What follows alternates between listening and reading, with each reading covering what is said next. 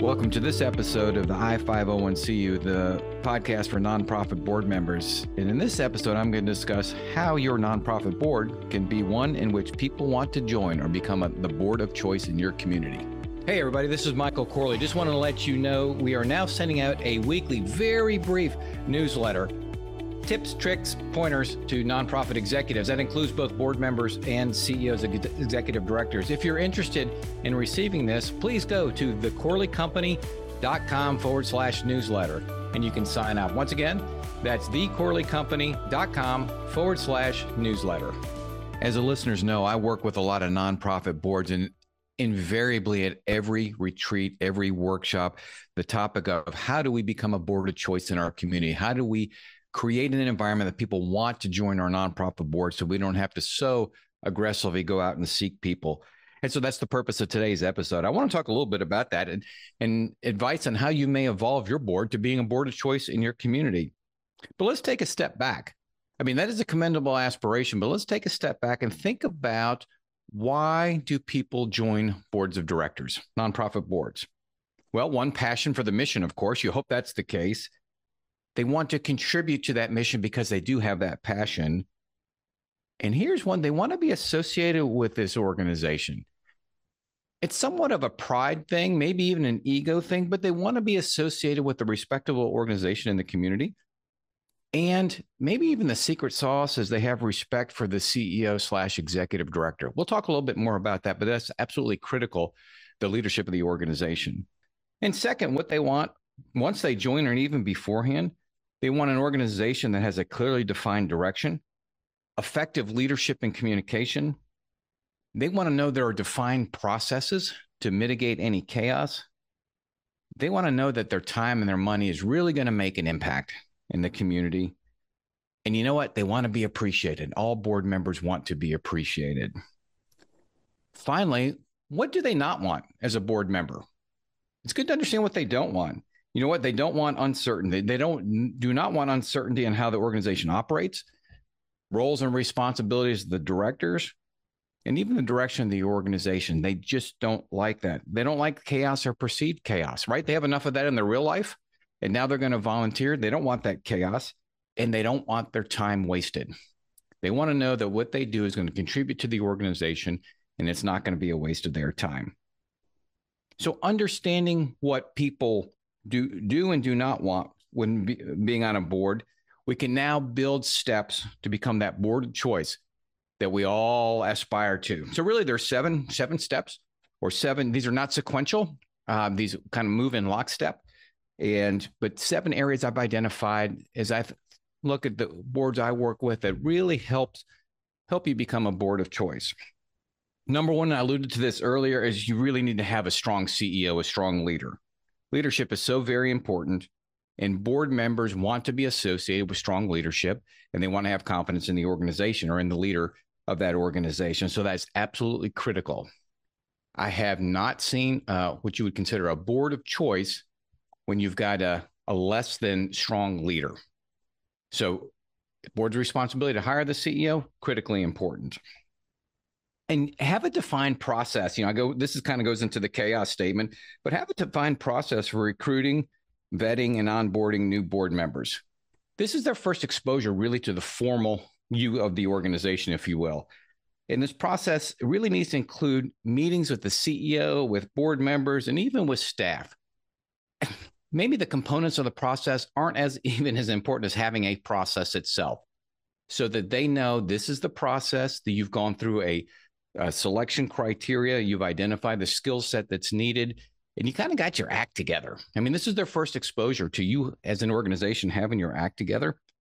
And so whether that includes printed materials, giving them copies of bylaws, there are just steps you can take that make the process solid and give somebody comfort and understanding that, wow, this organization has really got its act together.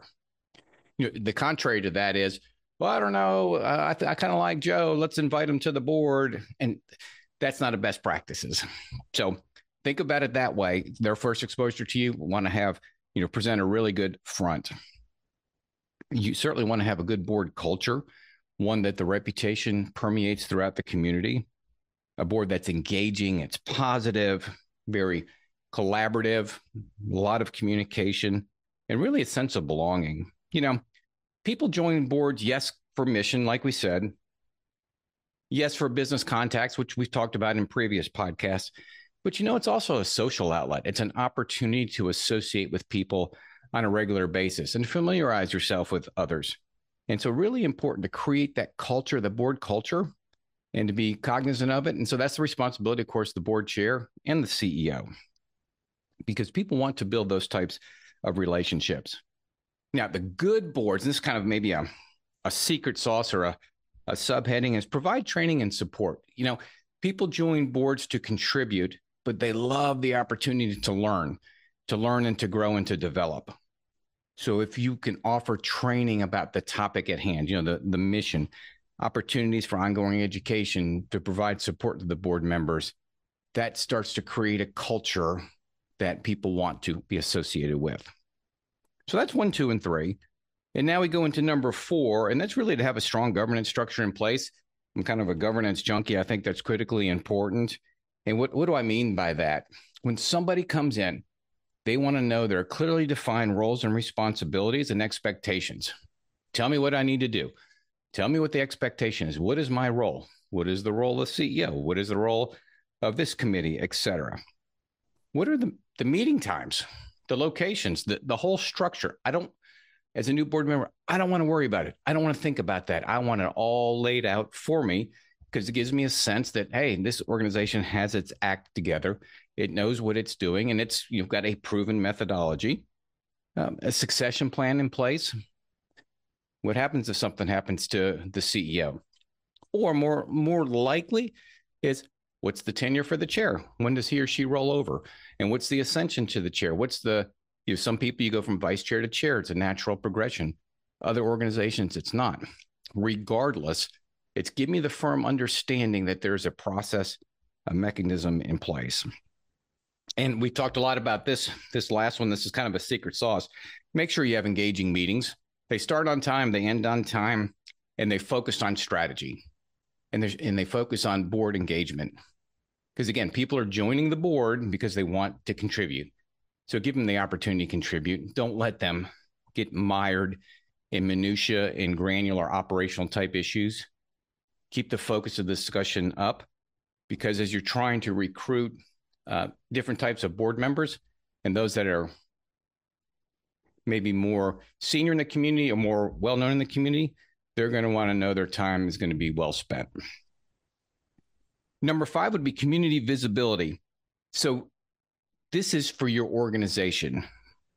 People want to be associated with winners, with organizations that are making a difference. If you do not have a strategic communications plan in place where you're explaining to the world, whether it's through the newspaper, in those communities that still have newspapers, social media, or whatever, YouTube, different types of social media, if people don't know about you, you're going to have a really difficult time recruiting those types of board members that you want to recruit, or for people to decide, hey, I want to join that organization. How can you be board of choice if nobody knows who you are? So really important to have a strategic communication plan. And we'll be dropping a podcast really soon, depending on when you listen to this, with Deborah Jacobs, that talks quite a bit about the power of strategic communication. So create that visibility in the community so people say, hey, I want to be associated with that nonprofit. Show board members the impact. So this is number 6. Show board members the impact that they are having, that your organization is having. Bring in clients to interact with them, whether it's at a board meeting or at an event, so you can tie in. This is where your dollars, this is where your fiduciary obligation goes. You're helping this family over here. You're helping these animals over here, whatever the case may be. For board members to come in once a month to meet, you meet for an hour and a half, and then you leave, and you don't ever get to see the fruits of your labor. Over time, that becomes a little bit disheartening, and you can become less engaged.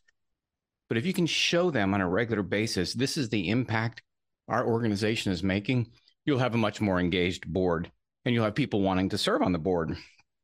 And finally, number 7, board member appreciation. Please thank board members.